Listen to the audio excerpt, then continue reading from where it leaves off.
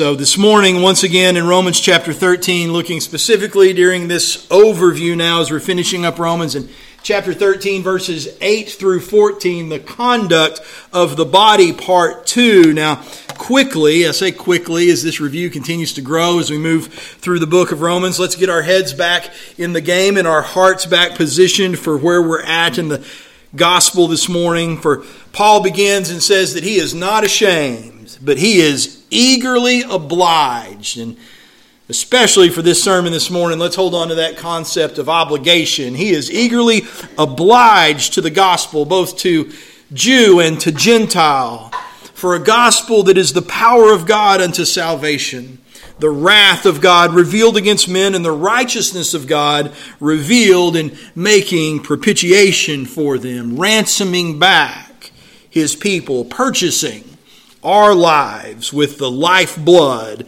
of Christ, so that the one who is eternally and holy in His justice may also be the justifier. For Abraham believed God, and it was reckoned to him as something so much more than belief. It was reckoned to him as righteousness, the very power of God on display, faith being credited for something much more valuable than faith. Having been justified through the gift of faith, we then rejoice, we boast in the hope of God.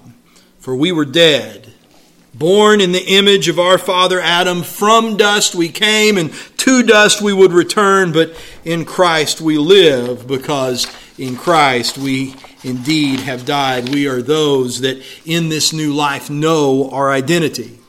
That by the baptism of the Holy Spirit we died with Christ, we were buried with Christ, we are risen with Christ by the glory of the Father to walk in the newness of life. We have a profound identity. The identity of those who have come to life from death.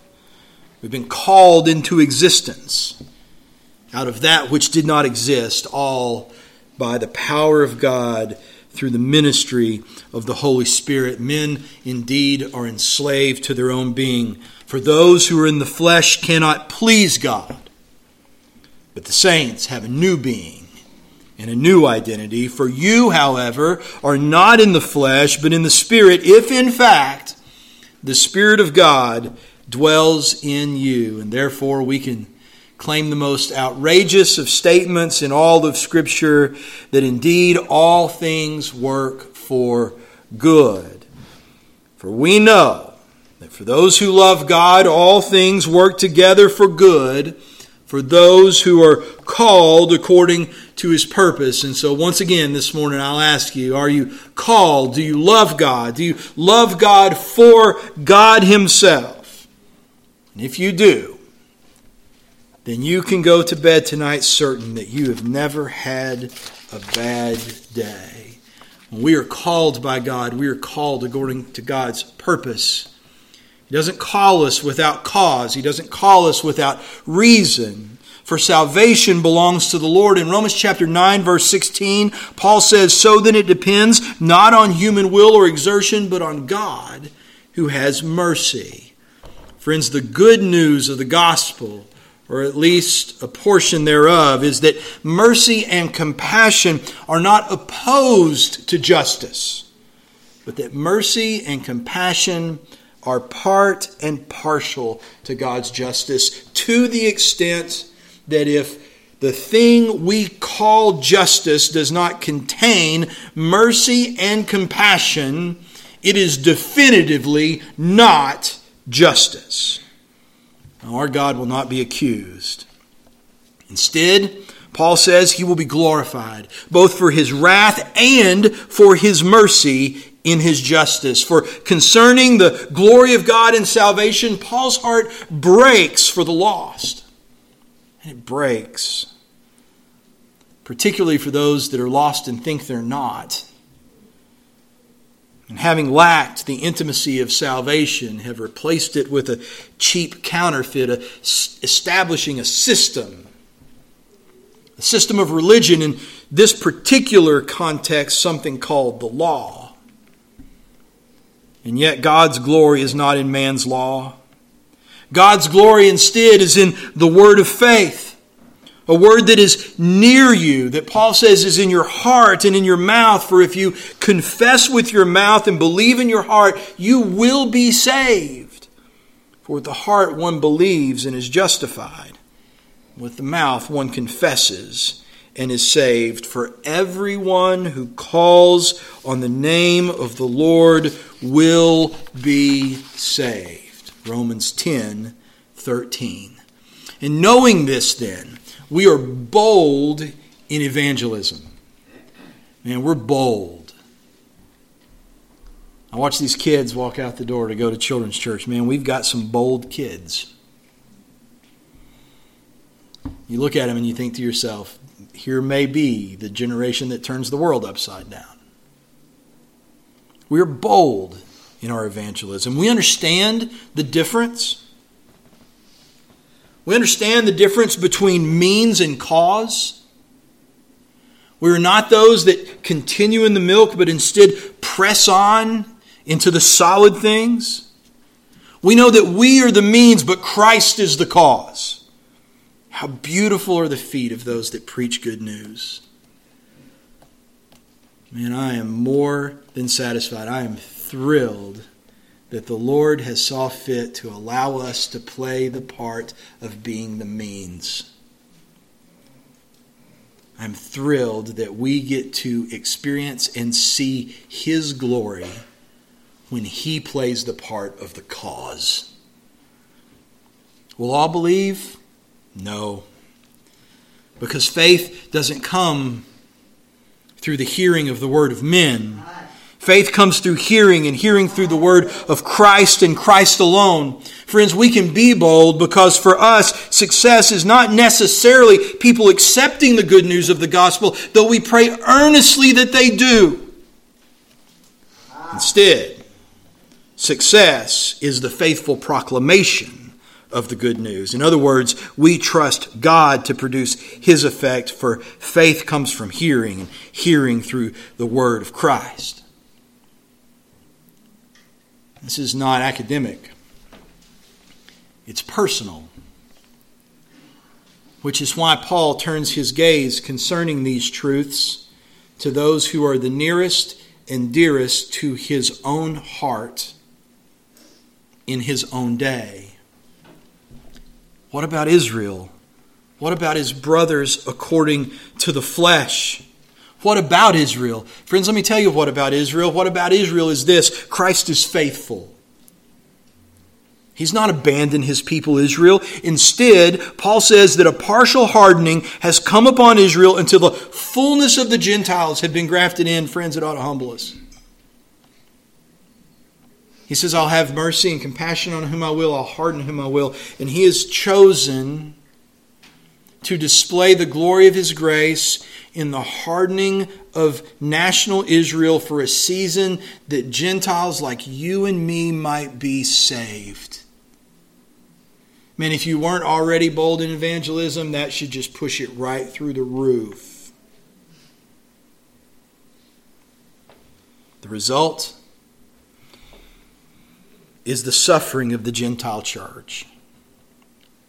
The enduring to the end that will provoke jealousy in Israel on the day when they look on the one whom they have pierced, so that Jew and Gentile together may be saved. Church, we are the body that must provoke to jealousy. We are the living sacrifice. You are the miracle that God is doing. God is not just doing a miracle in you. The miracle is you.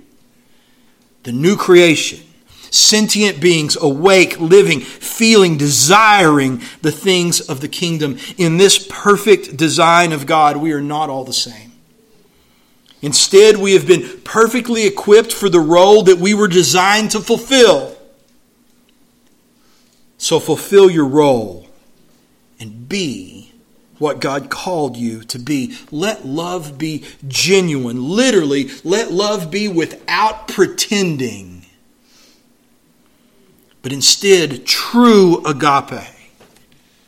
That kind of love that's not the fleeting emotion of the moment, but the love of Christ that led to the cross, where with great intention of the will we desire and then do the best for that which is loved.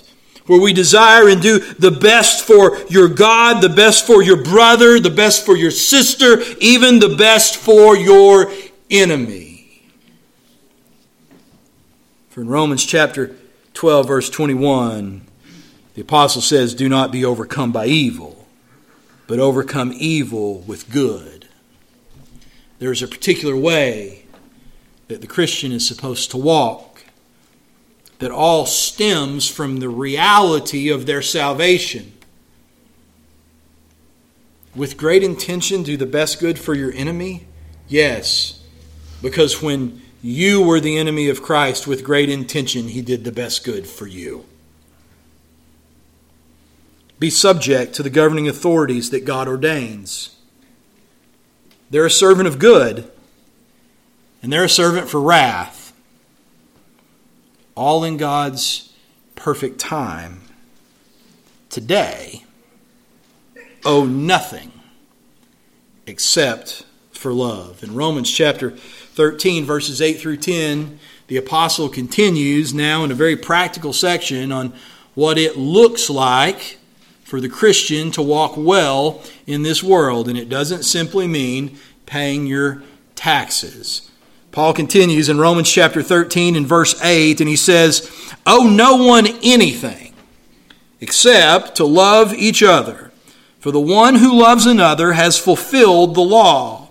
For the commandments, you shall not commit adultery, you shall not murder, you shall not steal, you shall not covet, and any other commandment are summed up in this word: you shall love your neighbor as yourself. Love does no wrong to a neighbor. Therefore, love is the fulfilling of the law." Paul speaks about that which Christians should owe. And he speaks about it both in the positive and the negative. The negative and the positive. Any time that an author wants to drive home a point in the Greek language, it is always presented this way. We saw it back in chapter 9, so therefore it depends not on man, instead it depends on God. We see it here again in this practicum section when it comes to what the people of God owe in this world. Here's what you don't owe, here's what you do owe. In the negative, Paul says, owe nothing to anyone. In the positive, he says you owe it to love everyone. So here's the dichotomy. Owe no one anything except to love, to agape with great intention, to will and to do the best for each other.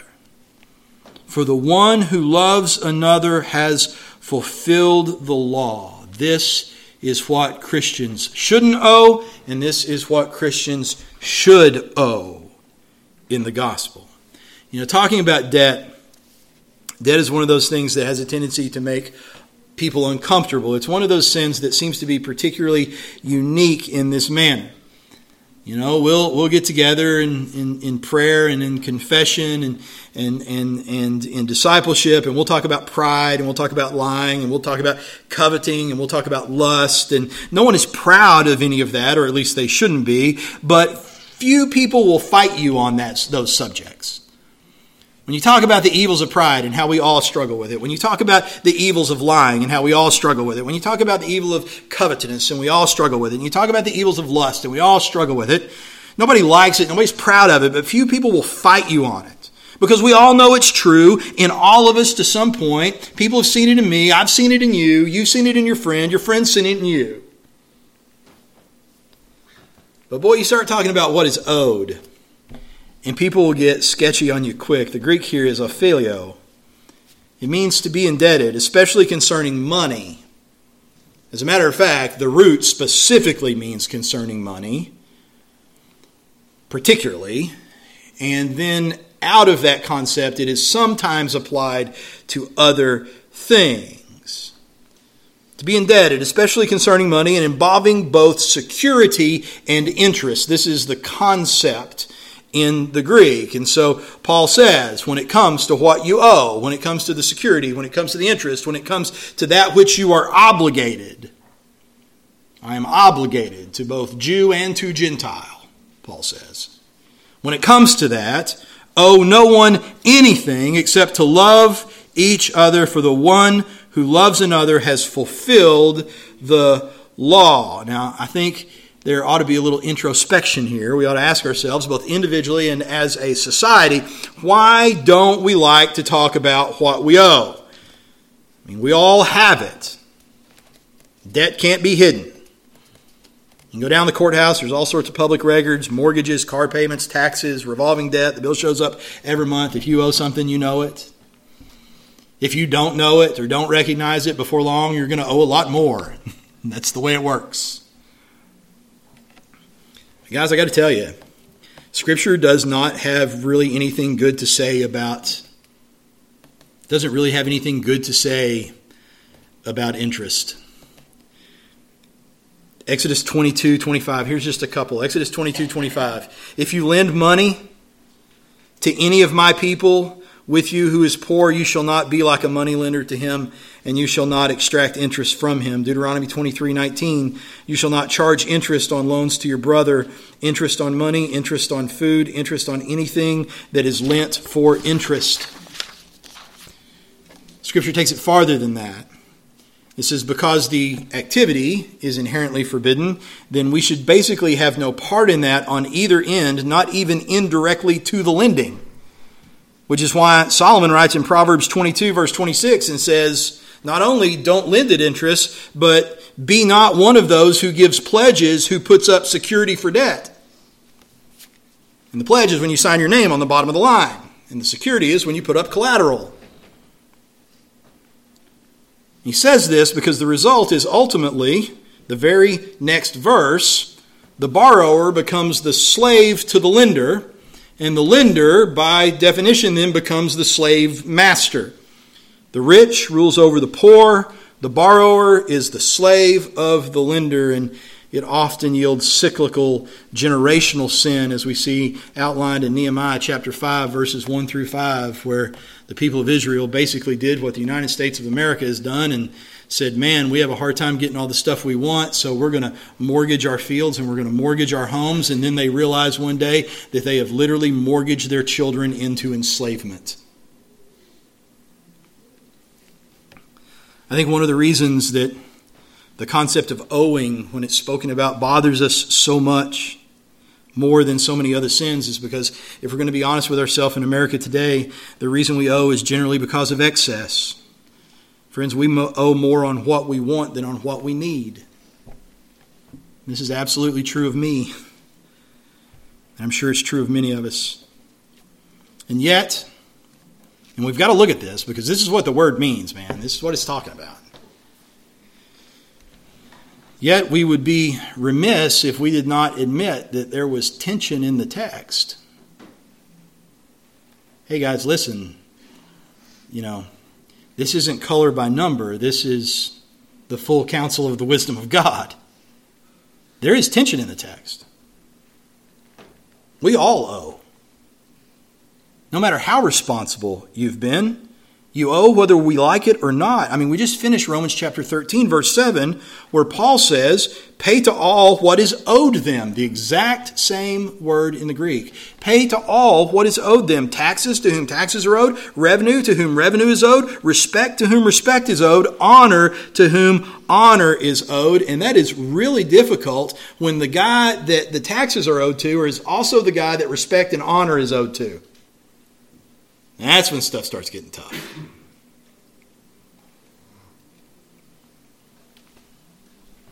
Christ says, don't refuse to lend. Isn't that interesting? Give to the one who begs from you, and do not refuse the one who would borrow from you. As a matter of fact, Paul himself is willing to take on the debt of Onesimus that he owes to Philemon. Paul's willing to take the debt of another on as his own debt. He writes in Philemon verses 17 through 20, speaking to him who Onesimus owes so much, and says, so if you consider me your partner, receive him as you would receive me. If he has wronged you at all or owes you anything, charge that to my account. I, Paul, write this with my own hand. I will repay it. And then to say nothing of your owing me, even your own self. Yes, brother, I want some benefit from you in the Lord. Refresh my heart in Christ. Paul writes to Philemon about this slave, Onesimus, who has run away and who is extremely, in that cultural context, in the extreme debt of his master. He can pretty much do whatever he wants with him at this point. And Paul says, look, you put his debt on me. I'll pay on his behalf. But by the way, I'm going to want to collect my debt in the Lord from you too.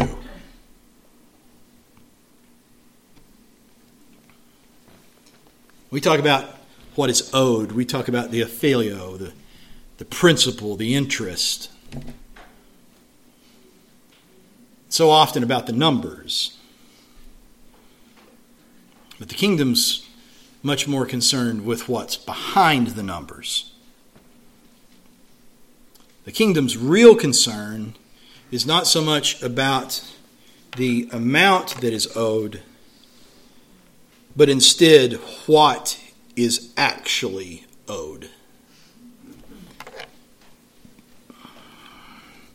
Owe no one anything except to love each other, for the one who loves another has fulfilled the law. Aphelio, while always concerning debt and what is owed, and nearly exclusively dealing with the concept of currency, is not absolutely exclusive to dealing with the concept of currency. It always stems from there. The concept comes from banking. But the currency of the kingdom is different than the currency of men. Let me give you a couple of examples. The way this concept of owing is used in the text that is different just from owing interest and principal. Here it is in the negative in the Gospel of John in chapter 19 and verses 6 through 8. When the chief priests and the officers saw him, that being Christ, they cried out, "Crucify him, crucify him." And Pilate said to them, "Take him yourselves and crucify him, for I find no guilt in him." And the Jews answered him, "We have a law, and according to that law, he Ophelio, to die because he has made himself the Son of God." And so if you want to translate this directly, it would read like this. We have a law, and according to that law, he owes his death because he has made himself the Son of God. In their mind, the debt that Christ had to society for claiming in truth that he was equal with the Father meant that he owed a debt of death. His life was forfeit in order to pay the bill. If you want to see it in the positive, we see it in the Gospel of John in chapter 13, in verse 13 through 14. Jesus says, "You call me teacher and Lord, and you are right, for so I am. If I then, your Lord and teacher, have washed your feet, you also Aphelio, to wash one another's feet." Or if you want the direct translation, if I then, your Lord and teacher, have washed your feet, you also owe it to one another to wash their feet. Now, that's a powerful statement. You ever been in on a foot washing? Uncomfortable. I'm thinking that's kind of part of the point. Nobody wants to wash my feet. I don't want to wash my feet. I do it. But it's not tall on the list of highlights for the day. Now, we preached the Gospel of John, and we got to the part about the foot washing. I put a bowl of water up there and a rag, and everybody's nervous.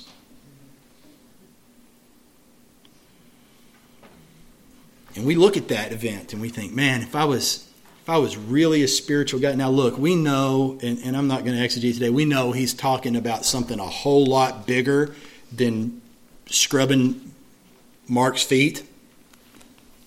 That being the case, I will go back to what Scripture says about if you're not faithful in the small things, you won't be faithful in the big things. He's talking about stuff a lot bigger than scrubbing feet.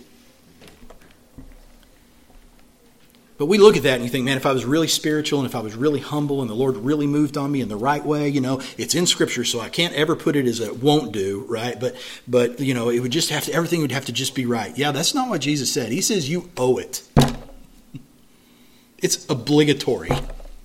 It's an obligation to do these things for your brothers and your sisters. Direct translation, if I then, your Lord and teacher, have washed your feet, you also owe it to one another to wash their feet. So, while this word is historically, grammatically concerned with the owing of principal and interest, that concept of obligation can then be applied to other things, whether it be the debt to society that you owe for breaking a law, or what you owe to your brothers and your sisters because you're in Christ with them. And so too we see it in Romans chapter 13. And the context is going to determine both the debt and the remittance, that which is owed and the manner in which it is paid. And so the context of Romans chapter 13 verse 8, owe no one anything except to love each other, for the one who loves another has fulfilled the law. The context is verse 9 and 10. For the commandments, the statutes that make up the law. For the commandments, you shall not murder, you shall not commit adultery, you shall not steal, you shall not covet, and any other commandment. So the whole ball of wax. Here's a couple, highlighted examples, and then the entirety of the law are summed up. And I don't have time this morning, but that word summed up is so cool. It's not the kind of summation that we make in the West where we hit the high points and try to bring it all back together. It means to take the many and with an emphatic blow forge them into one. All of this is actually just one big ball of wax. It is summed up in this word. You shall love your neighbor as yourself. Love does no wrong to a neighbor. Therefore, love is, I know it says fulfilling, but it really means the fullness of the law. The fullness of the law.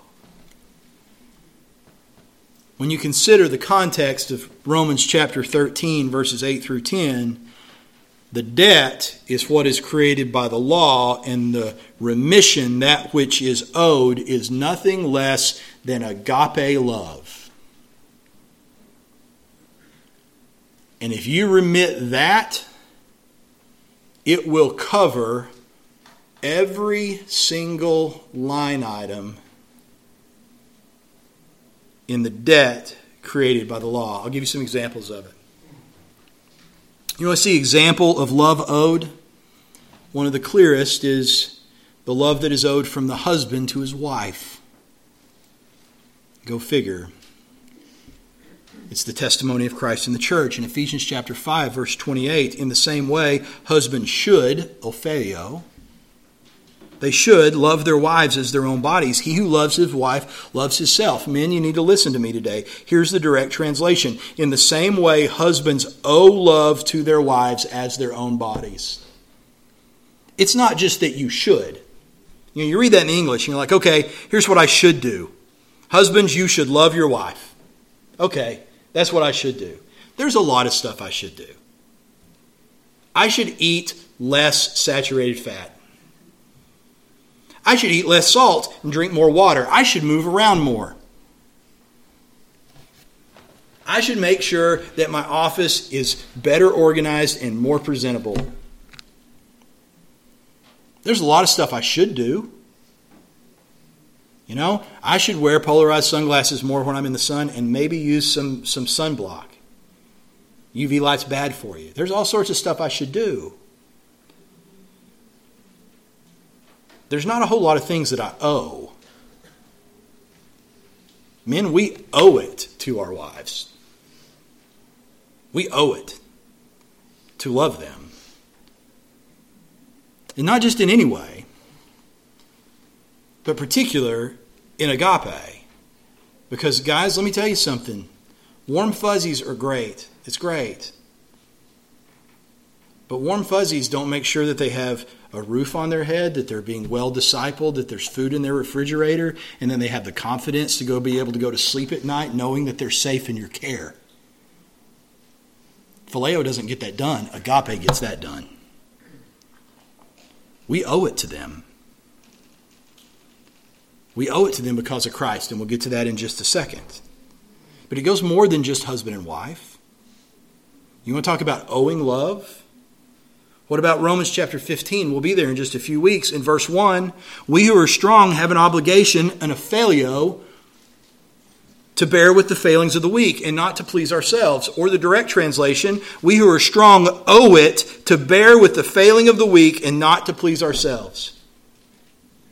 Now, doesn't that just burn your butter? Pretty easy. You know, my wife makes it pretty easy for me to love her. It's not a tough debt to pay. Now, sometimes the weak will just wear you out. And in our flesh, we say stuff like, well, instead of me owing it to them, how about they just quit being weaklings?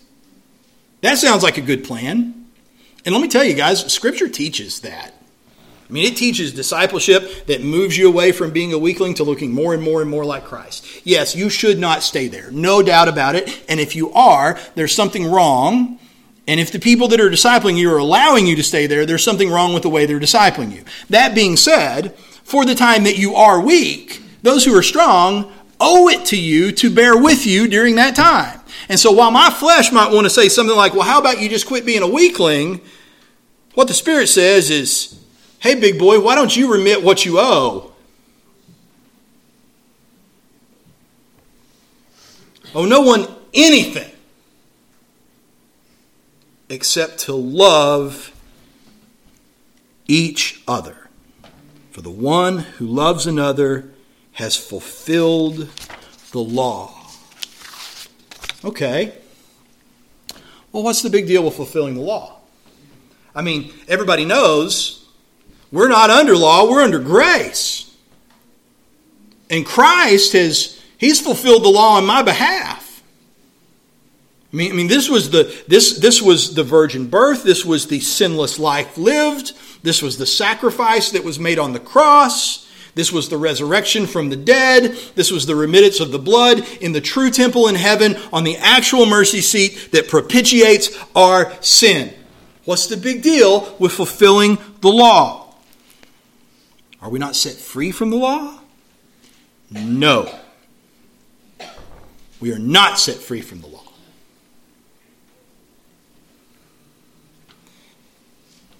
As though the holy and righteous standard of God no longer applies. And we are set free from the law as our accuser. We are set free from the law as the means to arrive at salvation, because through the law, the means of salvation has already arrived. We're set free from the law of Moses. But you better believe you're not set free from the law of God. You see, the law of Moses was heading somewhere. It was the means to another law. A law that only Christ would fulfill. Which is why he said in Matthew chapter 5, verse 17, do not think that I have come to abolish the law or the prophets. I have not come to abolish them, but to fulfill them. Thank you, Lord. Amen. Where was the law of Moses leading? The law of Moses was leading to the law of God himself. As a matter of fact, the book of Hebrews says that it was a shadow and a copy of the fullness thereof. In Romans chapter 9, verse 30, Paul said it like this. In chapter 9, verse 30 through 33, Paul says, what shall we say then? That Gentiles who did not pursue righteousness have attained it? That is, a righteousness that is by faith, but that Israel who pursued, now listen, not just pursued the law, but pursued a law that would lead to righteousness.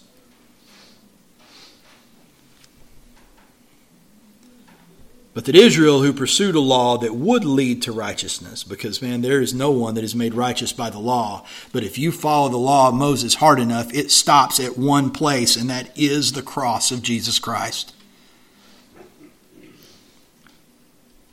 But that Israel, who pursued a law that would lead to righteousness, did not succeed in reaching that law. Why? Because they did not pursue it by faith, but as if it were based on works. The problem with Israel not landing at the foot of the cross was not the problem with the law that was supposed to lead them there. It was they took the law and they pursued it in a way it was never meant to be pursued. They pursued it in the works of the flesh instead of pursuing the law by faith. It's like putting diesel in a gasoline engine. It doesn't work. This is not how it was designed. The law would lead them to righteousness. It would lead them to the cross. It would lead them from the law of Moses to the fullness of the law of God if it had only been pursued the way that God designed it to be pursued, which was not by works, but by faith. They have stumbled over the stumbling stone. As it is written, behold, I am laying in Zion a stone of stumbling and a rock of offense, and whoever believes in him will not be put to shame.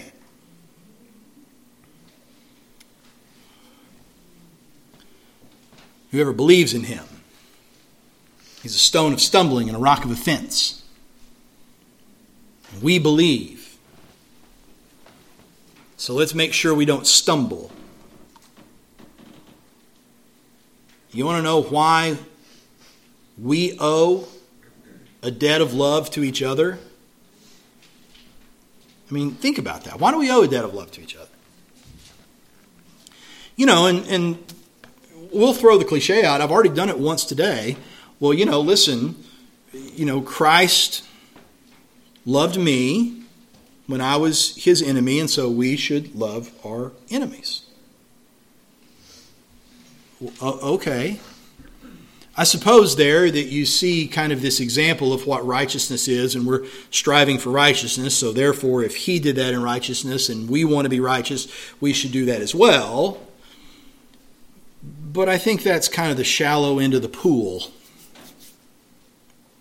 By the same token, you could say, okay, we shouldn't owe no one anything except for to love each other. And so if we're talking about the brethren here, we can say, well, Christ loves all the brethren, and therefore, in righteousness, if we're going to, you know, if we want to be righteous, then we should love all the brethren as well. And that's true. But once again, I think we're kind of in the shallow end of the pool. The reason that we owe a debt of love is because Christ owed a debt of love.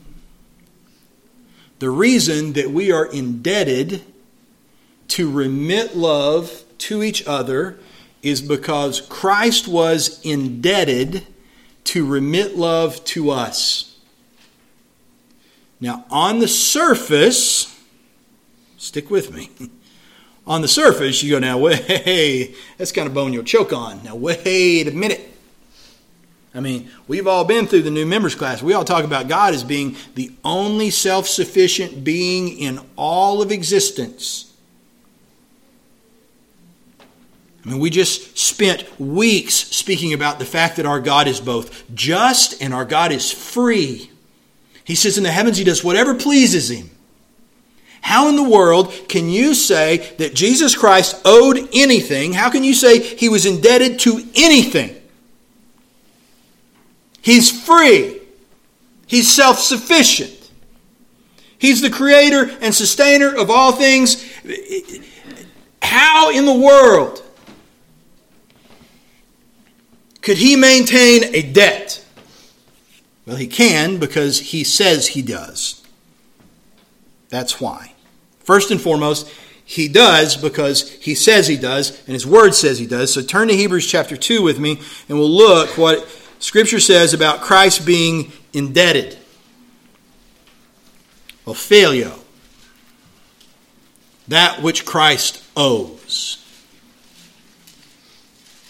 Hebrews chapter 2, verse 14 through 18. Since therefore the children, that being the children of faith, me and you, since therefore the children share in flesh and blood, he himself likewise partook of the same things, that through death he might destroy the one who has the power of death, that is the devil, and deliver all those who through fear of death were subject to lifelong slavery. For surely it is not angels that he helps, but he helps the offspring of Abraham. Therefore, he had to be made like his brothers in every respect, so that he might become the merciful and faithful high priest in the service of God to make propitiation for the sins of his people. Okay, we're talking about debt and payment. I think by this point in time, if you've been around here for very long, we all have been well educated as to what propitiation means. Propitiation means the remittance of a debt, the payment of a debt in full. And so here at the end of verse 17, we see the payment of the debt. We see the remittance. What's a little harder to see in the English is the debt itself. It, however, is at the beginning of verse 17 where it says, therefore he had to be made. The Greek here, the English that is translated as had, is the word aphilio. Therefore he had to be made, he aphilio, to be made like his brothers in every respect, so that he might become the merciful and faithful high priest in the service of God to make propitiation, to make payment for the sins of the people. So if you want the direct translation of verse 17, it reads like this. Therefore, he owed it. He owed it. He was indebted. He owed it to be made like his brothers in every respect, so that he might become a merciful and faithful high priest in the service of God to make payment for the sins of the people. He owed it and he paid it. He was indebted and then he propitiated. Christ owed a debt. He owed a debt to become merciful. He owed a debt to become the faithful high priest. In the service of God, he owed his own blood to make propitiation for the what? Children, plural. And the plural is what it all hangs on.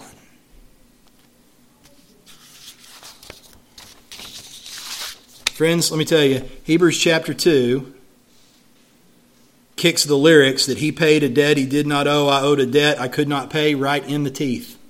Sounds great. Sung it my whole life. It is doctrinally just wrong. He did not pay a debt he did not owe. He paid a debt he owed. Now, he certainly paid a debt I could not pay. But he paid a debt he owed. And because he did, it's a debt that you and I owe too. And here's why he owed it. And here's who he owed it to. Romans chapter 3, verse 21 through 26.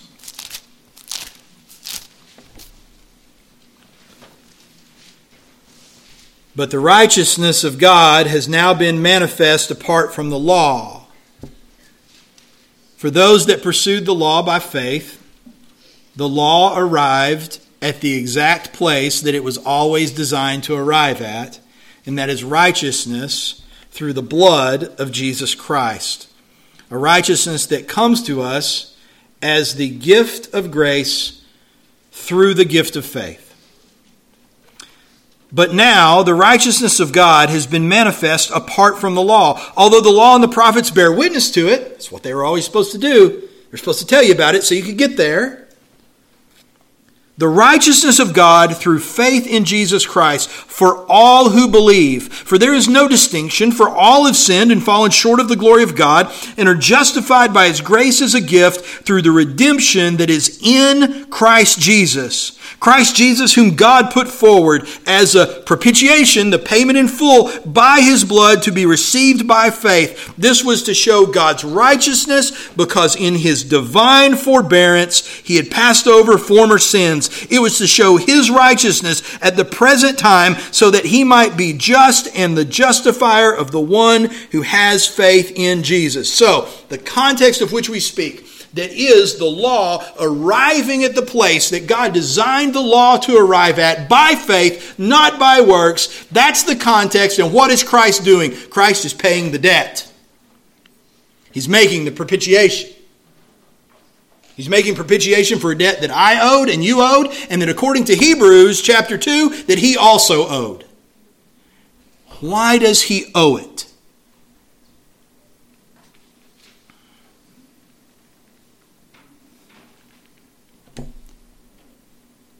So that the one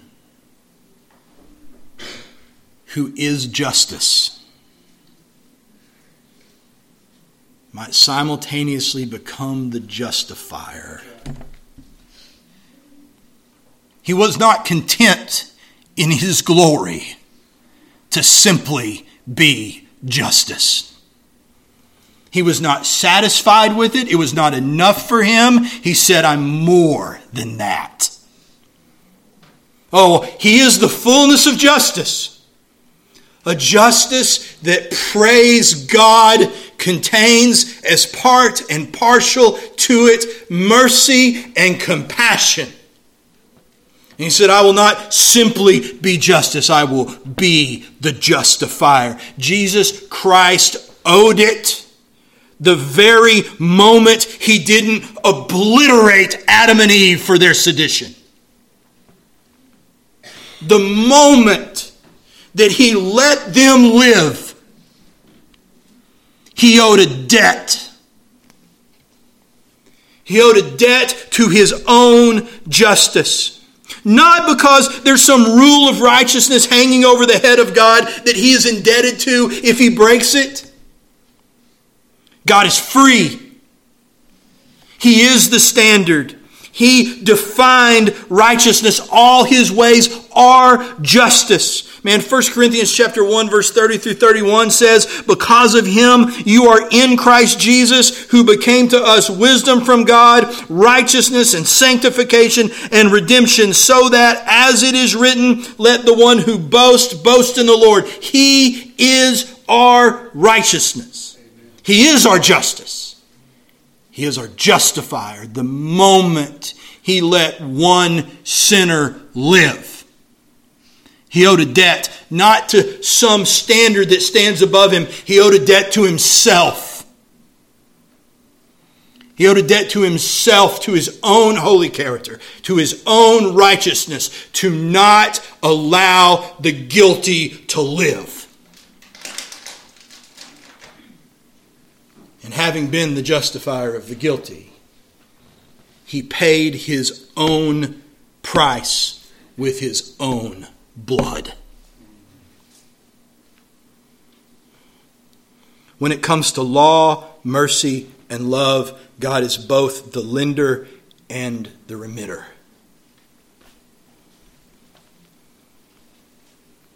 He holds the note. He burns the note.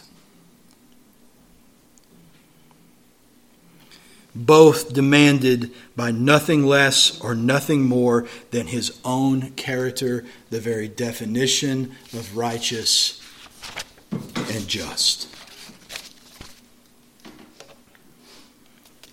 Okay.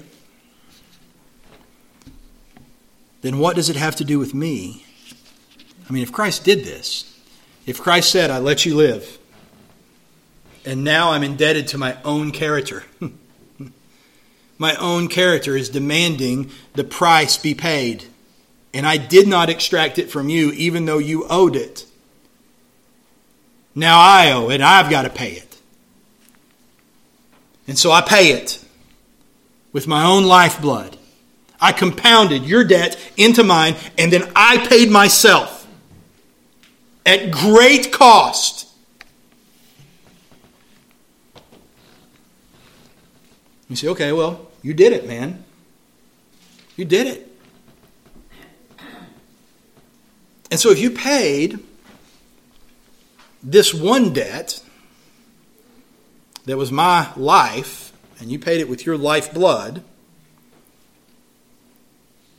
then why do I owe this new debt to love everyone? Because let's face it, agape's hard. Agape's hard. Phileo's, you either got it or you don't, right? And if you got it, it's easy.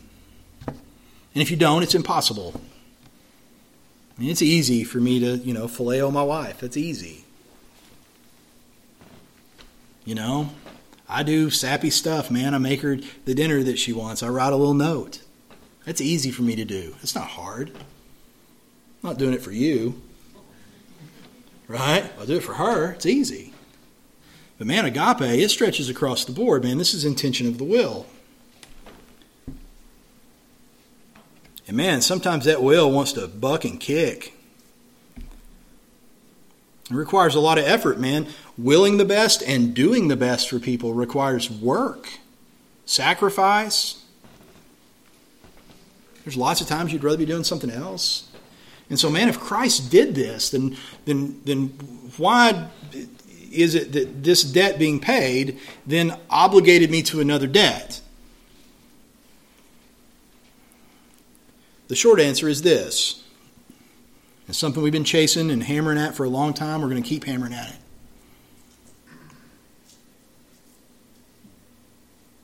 And this is the way the promise came to us. You don't get to pick and choose, not a salad bar. Promise didn't start with John 3:16, didn't start with Matthew chapter 1. The promise is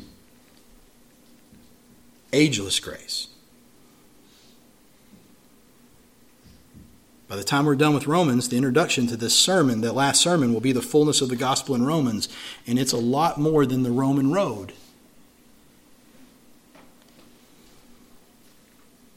The short answer is salvation is miraculously complex.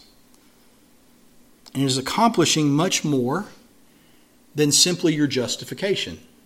Now, we talk about it that way a lot. Man, tell me about salvation. Well, man, I've been justified. Well, okay, that's great. You have to be justified to be saved. You cannot be saved without it. If you're not justified, you're lost. But friend, if you think that justification's it, if you think that's the gospel, you are woefully ignorant. You just are.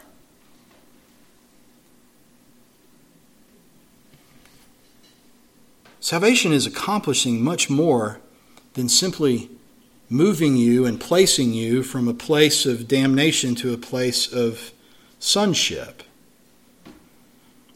As we've said before, friends, if you're born again, you are the miracle.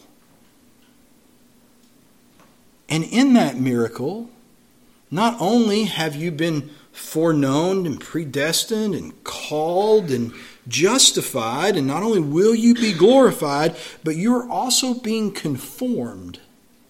You're being sanctified. You're being remade in the image of your Creator and your Savior. You're conformed to an image. You're conformed to Christ's image. You're being conformed to the image of one who owed. Who owed something. He owed it to himself. And so we owe it to him. Because we are being conformed to that image. He is the image of one who loved us while we were still his enemy. Who owed it to his own character to go do the things of love for his people when they were, of their own accord, unlovable. And since we are being conformed to him, his image, so too do we owe that same debt to love one another just as He loved me and He loved you. For in Romans chapter 8, verse 29, it says, for those whom He foreknew, He also predestined to what? Not simply to be justified, but to be conformed to the image of His Son, in order that He might be the firstborn among many brothers. And you have Jesus Christ owing a debt of love to His people, and a people, His brothers, His sisters, that are being conformed to that image. Because He owes, so do we. You know why you're being conformed? You know why? Well, there's several reasons that I can think of off the top of my head, but if we want to maintain the context of Hebrews chapter 2, where it specifically talks about the debt that Christ owed that He then propitiated, then in that context, the reason that you are being conformed, the reason that it's so important for you to owe this debt of love to everyone, is so that He will not be ashamed of you in His Father's presence, but instead will lead you spotless and without wrinkle in His Father's praise. This is a crazy scene, guys. This right here is Christ conforming a people. Say, why do I owe this debt? Because He owed it, and He's making you look like Him. Why is He making you look? Why is He making me look like Him? Why did He pay the debt that He could do this? In order that He would not be ashamed of you when He stands you before the Father, and Christ Himself, not the choir master, but Christ Himself leads you in the praise of the Father, standing before the throne of the Father. Hebrews chapter 2, verse 10. For it was fitting that He, for whom and by whom all things exist, in bringing many sons to glory, should make the founder of their salvation perfect through suffering. For He who sanctifies and those who are sanctified all have one source. That's why He is not ashamed to call them brothers, saying, I will tell of your name to my brothers. In the midst of the congregation, I will sing your praise. That congregation's me and you. And again, I will put my trust in Him. And again, behold, I and the children that God has given me. You see Christ with a congregation of the children that God has given Him, leading them personally, singing the praises of God before God. Since therefore the children share in the flesh and blood, He Himself likewise partook of the same things, that through death He might destroy the one who has the power of death, that is the devil, and deliver all those who through fear of death were subject to lifelong slavery. For surely it is not angels that He helps, but He helps the offspring of Abraham. Therefore He owed it to be made like His brothers in every respect, that He might become a merciful and faithful high priest in the service of God, to make propitiation, to pay the debt for the sins of the people. For because He Himself has suffered when tempted, He is able to help those who are being tempted. The conclusion is this: God owes, and He is good for it. He's good for what He owes. He's good for His debt. The question is, are we? Am I? Are you? The question is becoming of increasingly critical importance, because the end is at hand. Verse 11, Paul says, besides this, you know the time. You know the time, that the hour has come for you to wake from sleep, for salvation is nearer to us now than when we first believed. Friends, we are closer to that moment when Jesus Christ, without shame, will present His children in the congregation before the Father and lead them in His praise. We are closer to that now than we were when we first believed. The night is far gone, the day is at hand. So then let us cast off the works of darkness and put on the armor of light. Let us walk properly as in the daytime, not in orgies and drunkenness, not in sexual immorality and sensuality, not in quarreling and jealousy, but put on the Lord Jesus Christ. Be conformed and make no provision for the flesh to gratify its desires. Next week, the conduct of the body, part 3. Let's pray.